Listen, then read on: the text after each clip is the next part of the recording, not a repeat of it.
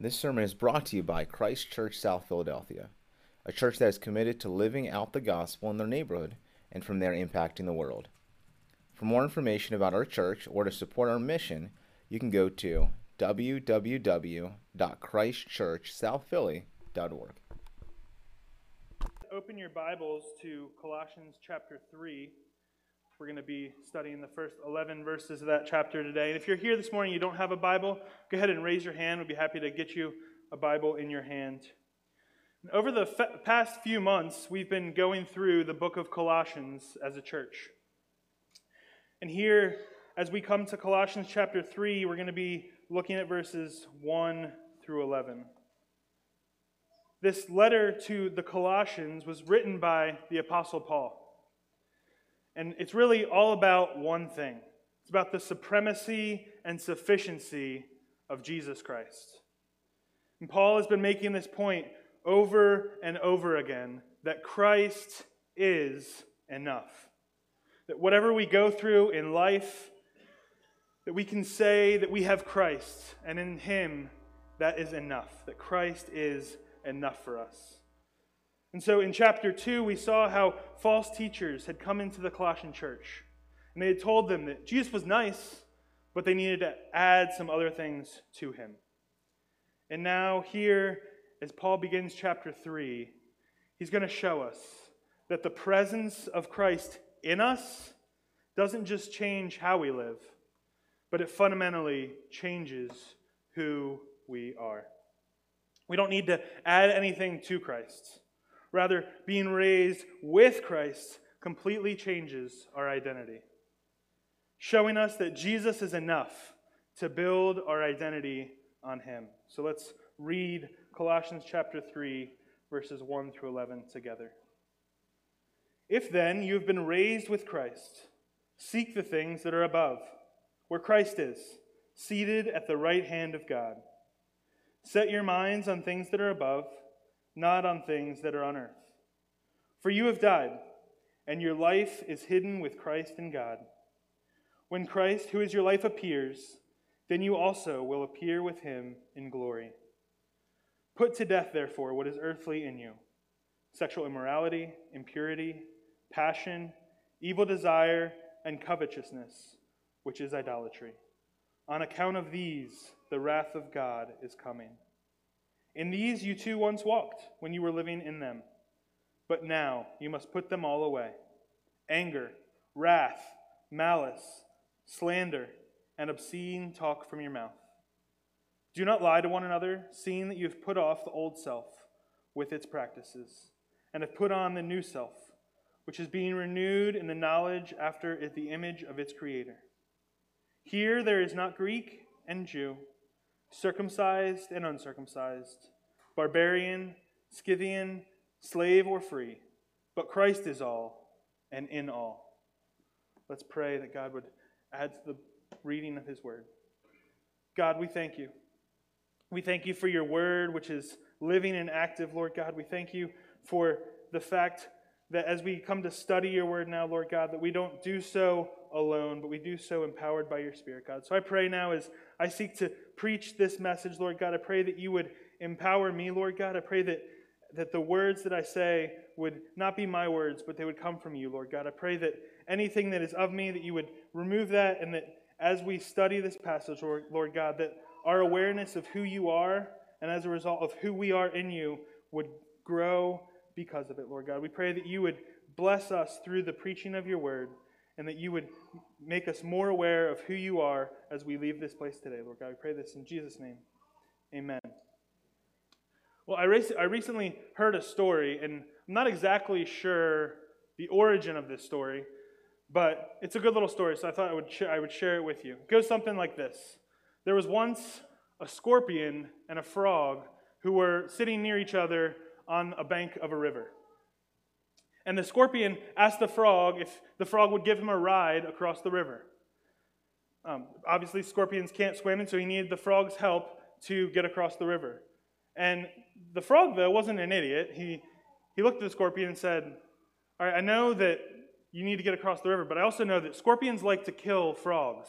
So why would I take you across the river? And in response to that, the scorpion then says, well, I get that. Under normal circumstances, yeah, I probably would love nothing more than to kill you right now. But I need to get to the other side of the river. And so because I need to get to the other side of the river, you can trust me that I'm not going to hurt you. You're my only way to get across the other side of the river. Why would I hurt the thing that's going to get me there? And then he says as well, if I were to kill you going across the river, we're both going to die. I'm motivated to not do that. Why would I do that? And so the frog in response looks at him and says, okay, that makes sense. I'll be a nice guy. I'll do you a favor this time, and I'll take you across the river. Well, they get in the water, and things are going swimmingly. And then they get about halfway across the river, and the scorpion stings the frog. And as the frog is dying, he looks back at the scorpion. He says, why did you just do that? Now we're both going to die.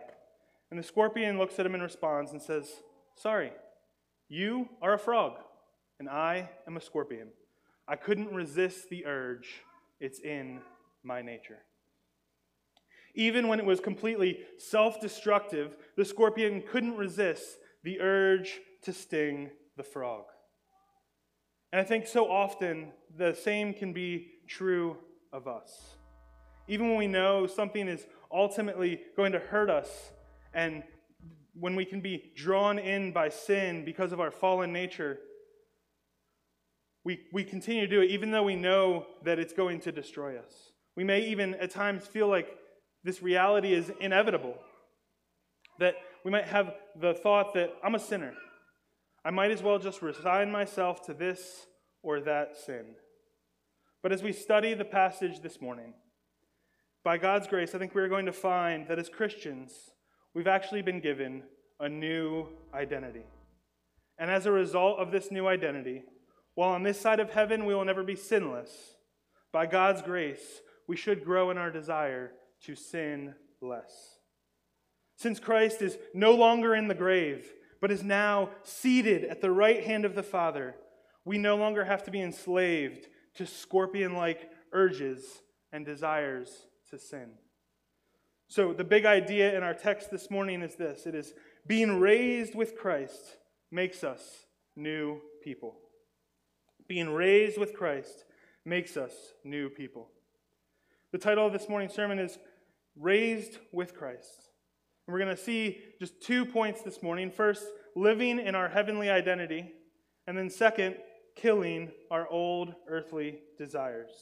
So let's look at point number 1 together, living in our heavenly identity. Paul begins verse 1 here by saying, if then you have been raised with Christ. Here, he isn't questioning them about whether they've been raised with Christ. No, instead, he's pointing them back to the fact that they have been raised with Christ.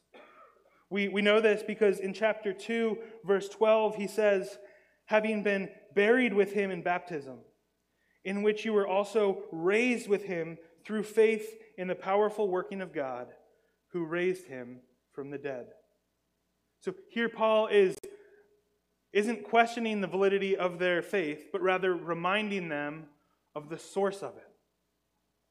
In baptism, they had gone down into the water, symbolizing being buried with Christ.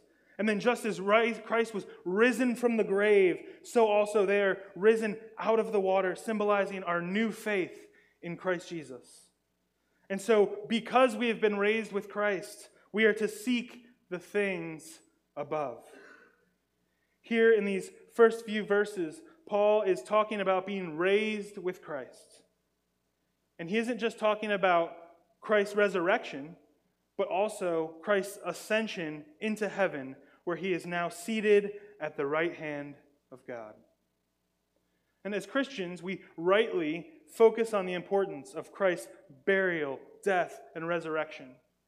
But I think for many of us, the fact that Christ has ascended is more of an afterthought. The fact that he is now seated at the right hand of God is not something that we often take time to think about. But what Paul is saying here is this reality that Christ is seated at the right hand of God is significant for us. The reality that Christ is seated on high in heaven isn't just an intellectual reality. No, it changes everything for us. We see in verses 1 and 2 that the fact that Christ is seated at the right hand of God changes both what we do and how we think. In these two verses, Paul gives us two commands that are meant to flow together. He tells us to seek the things that are above and to set our minds on things above, not on earthly things. And so he is reminding the Colossians, and by extension, he is reminding us to act like and think like who we are in Christ. That our identity precedes our actions. So often we think the opposite. We live in a culture that tells us that we're a blank slate. We can be whatever we want to be based on how we feel and act. But here, Paul is telling us the opposite. He's saying that as followers of Jesus, we've been given a new heavenly identity, which is secure in our union with Christ. And it is this heavenly identity that now defines us and dictates how we are to live and think. Paul is saying, because of our new identity, we will act and think differently than we once did. So let's look at what it means to seek the things above. We saw last week how the false teachers were making a big deal about experiencing the supernatural. Even so much that they viewed this world itself as evil. They were consumed by, quote-unquote, things above. But here, Paul is showing us what it really means to actually seek the things that are above. Namely, that we are united with a heavenly Christ. So it's not about doing crazy things like worshiping angels. Rather, it's about setting our minds on the person and work of Christ. Because he is enough. We don't need to add to Christ. We need to be defined by Christ.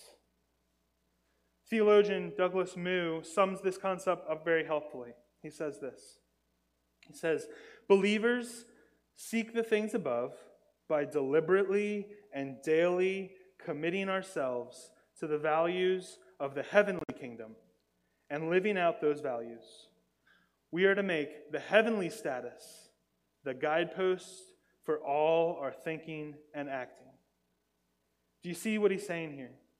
He's telling us that because we are united to Christ, we have a new standard of values. The things that used to guide how we live have been replaced by a heavenly identity of desiring to bring honor and glory to Jesus. For example, think of someone who begins to eat more healthy. This is something I've been trying to do a little bit. I'm not going to lie to you. I'm not crazy. I'm not doing a lot of healthy eating, but trying to scale back, trim the edges. But as someone begins to eat more healthy and stop eating the things that they were eating before, their body begins to react differently to the things that they used to once enjoy. And so what was once something that was just delicious, despite being unhealthy, now becomes less enjoyable. That which used to bring satisfaction actually now brings discomfort in a variety of ways. And I think Paul here is saying that so it is with our union with Christ. Because we have been united with Christ, our desires begin to change. What we do to get satisfaction in life begins to change. But it doesn't just change what we do. No, he also says that it changes how we think. He says, set your minds on things that are above, not on the things that are on the earth. He's telling us that we need to reorient our will. That God loves us too much to only care about our outward actions. He wants us to fully experience our new identity in Christ. And to do so doesn't just result in outward transformation, but it also results in how we think and what we think about. Now, we can read this and think that to set our minds on things above means that we're supposed to just become monks and spend 24/7 just praying and fasting and just completely remove ourselves from the world. But that's not what Paul's saying here. He's not saying that what we need to do is just read our Bible all day and not do anything else at all. In his letter to the Thessalonians, Paul in 2 Thessalonians 3 says, "For even when we were with you, we would give you this command. If anyone is not willing to work, let him not eat." See, setting our minds on things above shouldn't lead us to inaction, but rather our actions are motivated by our heavenly identity. Setting our minds on things above shouldn't cause us to withdraw from the world, but rather it should motivate us to a greater love for the world. In verse 2, he makes it clear that the things above should be what our lives are oriented around, not the things here on earth. And so, for instance, if this world was all there is, then it would make sense to cancel people when they offend us, to just give up on them and move on. It would make sense to work hard at our jobs so that we can have lots of money and we can experience the enjoyment of those things for ourselves. But instead, because our minds are oriented on the things above, namely our union with Jesus, we should look at things differently. We should be willing to work hard through difficult relationships, continuing to pursue unity and resolution with people even when it's difficult. We should be those who love our enemies, and as Jesus said, bless those who curse us. Because of our union to Christ, we should be some of the hardest working people in our workplace. So we should work hard. But we don't work hard just for our own gain. No, we work hard to bring glory to Christ. And as we work hard, we should be willing to give generously because our identity is not found in our earthly things, but in our union with the heavenly Christ. And I think even as we think about these categories, it can be so easy for us to drift, can't it? Setting our minds on things above takes daily commitment to set and reset our minds. This action requires intentionality. The Christian life is not one that functions on cruise control. Just as forgetting to set your alarm clock in the morning will ruin your day, so also we need to intentionally be setting out to set our minds on things above. And even as I was preparing this message these last couple weeks, I was thinking about what's this mean for me? First and foremost, in preaching a sermon, I'm preaching to myself. And so how does God calling me to respond to this text? And as you may know, recently, the last few months, I started working for FedEx as a delivery driver. And I know the last time I preached, I talked about being a barista and how I worked for a coffee shop. But since I was preaching again, I figured I needed to get a new job so I could find another illustration. So I changed jobs. But as I'm working for FedEx, I'm working on the road. I'm on the road all day long. And so I have lots of time, more time than I've ever had before, to just spend time filling my mind. And so I have lots of time to listen to podcasts and audiobooks. Really, it's about 8 hours worth of time every day. And it's been great.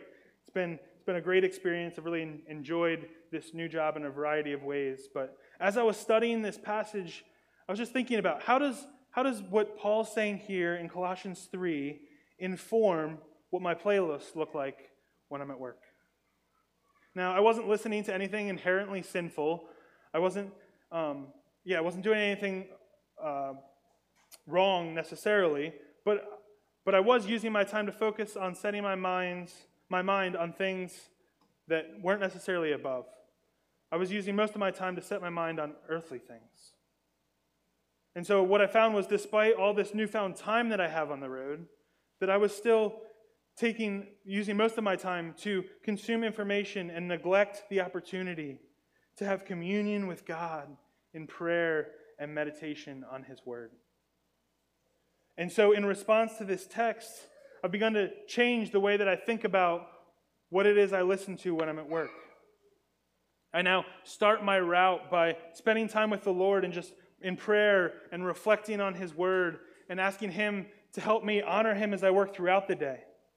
Now, I don't do this for all 8 hours, and I also pray with my eyes open in case anyone's worried. When I'm driving the FedEx truck, I don't have my eyes closed, I promise. But I do this at the beginning, right? And in doing that, I'm now reorienting my whole day. That when I start my time with the Lord, it reframes how I spend the rest of my time. Now, instead of just being distracted by other things, my mind and heart are filled with Christ. And so even as I do other things, I can actually worship God through the good gifts that he has given us, like an occasional baseball podcast or something of the like. When I'm struggling to move fast, sometimes I'll turn on some classic rock radio station, and just for some reason that helps me get moving faster. Something about "We Will Rock You" that just gets my feet moving just a little bit faster. But yeah, this passage should impact how we live. Now, I don't know how God's calling you to apply these verses, but I'm sure there are ways for all of us that we need to consider how we can stray from living out a heavenly identity. And as we think of that, may we take much hope in verse 3. He says, "For you have died, and your life is hidden with Christ in God." Paul continues by saying we've died, and our life is now hidden with Christ in God. This should be a shocking statement to us. Not only are we someone with a new identity, but the old person that we once were is now dead. We aren't just a better version of ourselves. We are wholly made new in Christ. And since we are in Christ, our heavenly identity is not dependent on our ability to seek the things that are above or to set our minds on the things above. No, it's not dependent on our ability, friends. No, we are dependent on the fact that in Christ we have died to sin. When Christ died, it secured our identity because we died with him. But just as Christ didn't stay dead but emerged from the grave 3 days later, so he secured our future with him by defeating death and sin on our behalf. And so our hope is not in our efforts. Our hope is that we are united with him once and for all, past, present, and future. And because we are in Christ, we are united to him by his death, burial, and resurrection. And we are now under the present and secure protection of God the Father. And he continues in verse 4, and we find that this new identity doesn't just heal our past and protect us from the present, but it also secures our future. Here Paul says, when Christ, who is your life, appears, then you also will appear with him in glory. He doesn't say, if Christ appears. No, friends, our future is completely secure. It isn't if, but when. And when Christ appears, we will appear with him in glory. Strong's Concordance gives this description for the word glory here, and I thought it was just a great phrase, so I want to share it with you. It says, this word glory here means the glorious condition of blessedness, into which it is appointed and promised that true Christians shall enter after their Savior's return from heaven. The glorious condition of blessedness. What a phrase.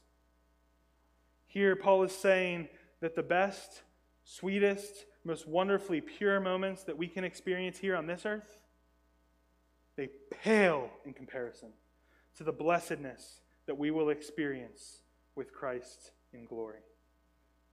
And that will be our experience forever and ever and ever. It will quite literally be glorious beyond compare. Our joy will be incomprehensible. And in Christ, this is our future. And so here in Colossians, Paul is calling us to live this day in light of that day. to have a heavenly mindset. Christ has changed our past, our present, and our future, and therefore, because this is our new heavenly identity, we are to put to death our old earthly desires, which leads us to our second point, killing our old earthly desires. Here, Paul contrasts our heavenly identity with what is earthly in us, our sin. And he gives us two separate lists of things here that cannot coexist with one who is setting their minds on things above.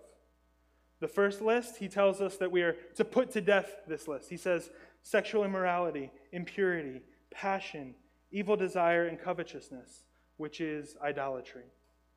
He then continues with a second list of things that we need to put away. He says to put away anger and wrath, malice, slander, and obscene talk from our mouth. And in verse 9 he adds, and do not lie to one another. Now both of these lists here highlight the fact that our sin breaks down our relationships. The result of sin is relational corruption. And so the first list is sexual in nature, which shows us a corruption of our relationships with one another. Now, you may be wondering, covetousness. I've never really thought about that as a sexual sin. But here the idea of covetousness is wanting something that isn't ours. And Paul points out that all of these are forms of idolatry. At the root, our sexual sin, just like covetousness, is idolatry. It's saying, my desire for this person or experience is more lovely than honoring God with our thoughts, eyes, and actions. And Paul is saying very clearly here, because of our heavenly identity, because of who we are in Christ, we must put these things to death. Likewise, the second list, he tells us to put away these things. This list is focused on sins that are about our feelings and communication with one another. As we've already seen in the text, God doesn't just care about the way we act, but he cares about the way we think and talk. And so this phrase, put away, alludes to the idea of discarding clothing. Just as you would take off dirty clothes at the end of a hard day of work, so we should put off these feelings and communication that are sinful. Just as you wouldn't then the next day put back on those dirty clothes and reuse them, so also our earthly feelings and communication should be replaced by ones that flow out of our heavenly identity. Paul is showing us that our heavenly identity isn't just about us, but rather it changes the way we relate to one another. I often think we can be deceived into thinking that our sin won't hurt anyone else. It's just me. I might hurt myself, but it's worth it. It's not going to affect other people. And we can often be deceived that that's the reality. And Paul is making it very clear here that that's not true. That when our sin corrupts, it doesn't just affect us, but it affects those around us. And so he's saying, kill and put away such things because they actually destroy our relationships with one another. He says these things are incompatible with a new identity in Christ. And he highlights this fact in verse 9. He says, do not lie to one another, seeing that you have put off the old self with its practices and have put on the new self, which is being renewed in the knowledge after the image of its creator. Do you see the connection here? These kinds of behaviors are ways that we once acted. That before we had been given a heavenly identity in Christ, we may have done all of these things, but now because we have put on the new self, because we've been given a new identity, and because we're united to Christ, now these things have no place in us. All of these sins here in verses 5 through 10 lead to a breakdown in relationships with one another. And so Paul is showing us, as I said, that it's not just about us and God, but to be united with Christ leads us to be united in greater ways to one another.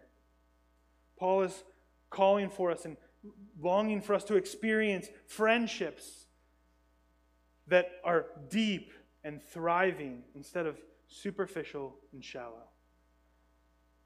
He's calling us to have friendships where we speak truth and believe the best in one another instead of taking time and spending time to spread malice and slander about one another or operating in relationships out of anger.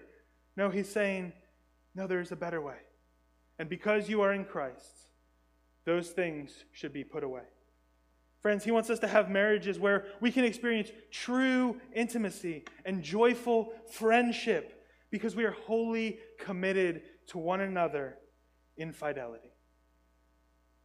And to accomplish these things, Paul is calling us to put to death our earthly desires and to put away our improper feelings and communication. And he isn't telling us to just slowly taper off of those things. We'll just wean ourselves off of sin and eventually it'll be gone. No, he's telling us to kill it. And 17th century pastor John Owen, in talking about killing sin, puts it this way. He says, "Do you mortify? Do you make it your daily work? Be always at it while you live. Cease not a day from this work. Be killing sin, or it will be killing you." Now, to mortify was an Old English word for kill. Killing sin isn't just a one-time thing. No, friends, as John Owen says here, it takes regular attention and focus. Here at our house here in South Philly, we have a small backyard with a small fire pit and a vegetable garden. We call it a yard because we live in South Philly. Anyone who doesn't live in the city would laugh and say that's a small patio. But we live in the city, so we make the best of what little surface area God gives us, and so our kids know it as a yard. But anyway, we last summer in this little yard that we have, we had a huge mosquito problem. And it really made it nearly impossible to enjoy the good gift of our outdoor space. And to deal with mosquitoes, it really takes regular, committed effort to rid the area of such a vile creature. And Paul here is saying that sin is just like that. How silly would I be if I thought, oh wow, I have a big mosquito problem. Let me go kill 4 or 5 mosquitoes and tomorrow, problem solved. No, of course not. To get rid of the mosquitoes, you need to get to the root of the problem. You need to find out where's the source that's causing all these mosquitoes to come from and then kill that source. And even in killing that source, the work still isn't done. No, to keep the mosquitoes out, you would then need to continue to create an atmosphere where the mosquitoes aren't going to come back and be able to thrive. And so you have to continue to be proactive and keep killing the mosquitoes. And this summer, we're doing a much better job at that. But here, with sin is similar. It's just like the mosquitoes. We must be wholly committed to putting to death our sin. And not just on the surface level, but we must get to the root of our idolatry and kill it at the source. And then, after killing it at the source, we needed to continue to be proactive and give sin no opportunity to have a foothold in our hearts and minds. So this should be an ongoing and regular rhythm in our lives. As John Owen said, the moment that we stop killing sin, we begin to make ourselves vulnerable to being killed by it. So then how do we kill our sin? How do we do this? We do this by remembering that we are united in Christ. How easy it is for us to slide into a mindset that thinks that we kill sin so that we can have a heavenly identity. But no, Paul is clear here. We kill sin because we have a heavenly identity. We live lives of obedience because of his grace, by his grace we have been given a new identity. We don't live in obedience to earn this new identity. Do you see that distinction there? Our desire and ability to kill sin comes as a response to God's bountiful grace. By beholding Christ and his beauty so much that sin pales in comparison to the worth and joy that we find in Jesus. This concept reminds me of the song In Christ Alone. The third verse it goes like this. I'll just read it to you. It's so powerful. It says, "There in the ground his body lay, light of the world, by darkness slain. But then, bursting forth in glorious day, up from the grave he rose again." And what does that mean for us, friends? As he stands in victory, sin's curse has lost its grip on me. For I am his, and he is mine, bought with the precious blood of Christ. If you are here this morning, you are a follower of Christ, this should be the cry of our hearts. Sin's curse has lost its grip on me. How can we say that? We can say that because I am his and he is mine.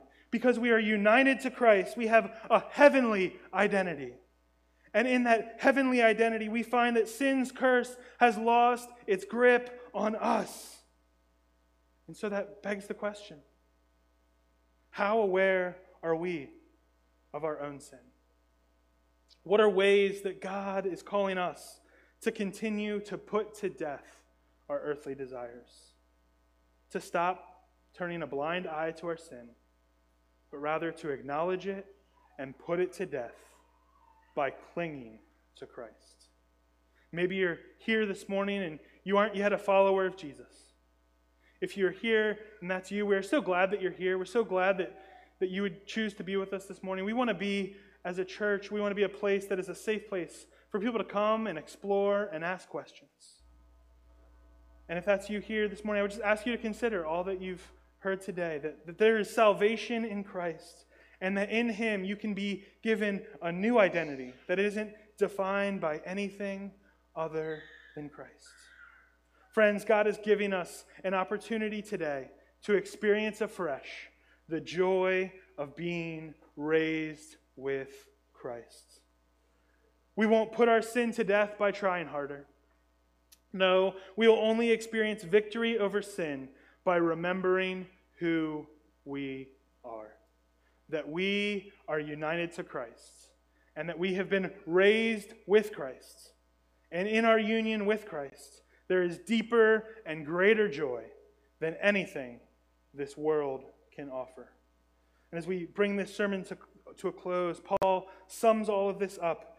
It sums up our heavenly identity in verse 11 when he says, "Here there is not Greek and Jew, circumcised and uncircumcised, barbarian, Scythian, slave or free, but Christ is all, and in all." Here he addresses, in this last verse, he addresses three different categories of people. He addresses people who identify themselves by their ethnicity. Then he addresses people who identify themselves by their religious practices. And lastly, he addresses people who identify themselves by their social status. And he takes all of those differentiations and he throws them out. And he says, because of your heavenly identity, these are no longer how we identify ourselves. Rather, our identity is in the fact that Christ is all and in all. Christ Church, Christ is enough. We have been raised with Christ. And since we have been raised with Christ, we are not a church that is united based on our ethnicity. No, we are not a church that is here as a church that is united based on our political affiliations. We're not a church that is united based on our social status. No, we are a church that is solely united in Christ. And he is enough for us. Despite all of our perceived differences, and there are many, but because we have been united in Christ, we are united to one another. And so we need to put to death the sin that would disrupt our relationships and live in our heavenly identity as a testimony to God's presence here in our lives. For we have been raised with Christ. Let's pray.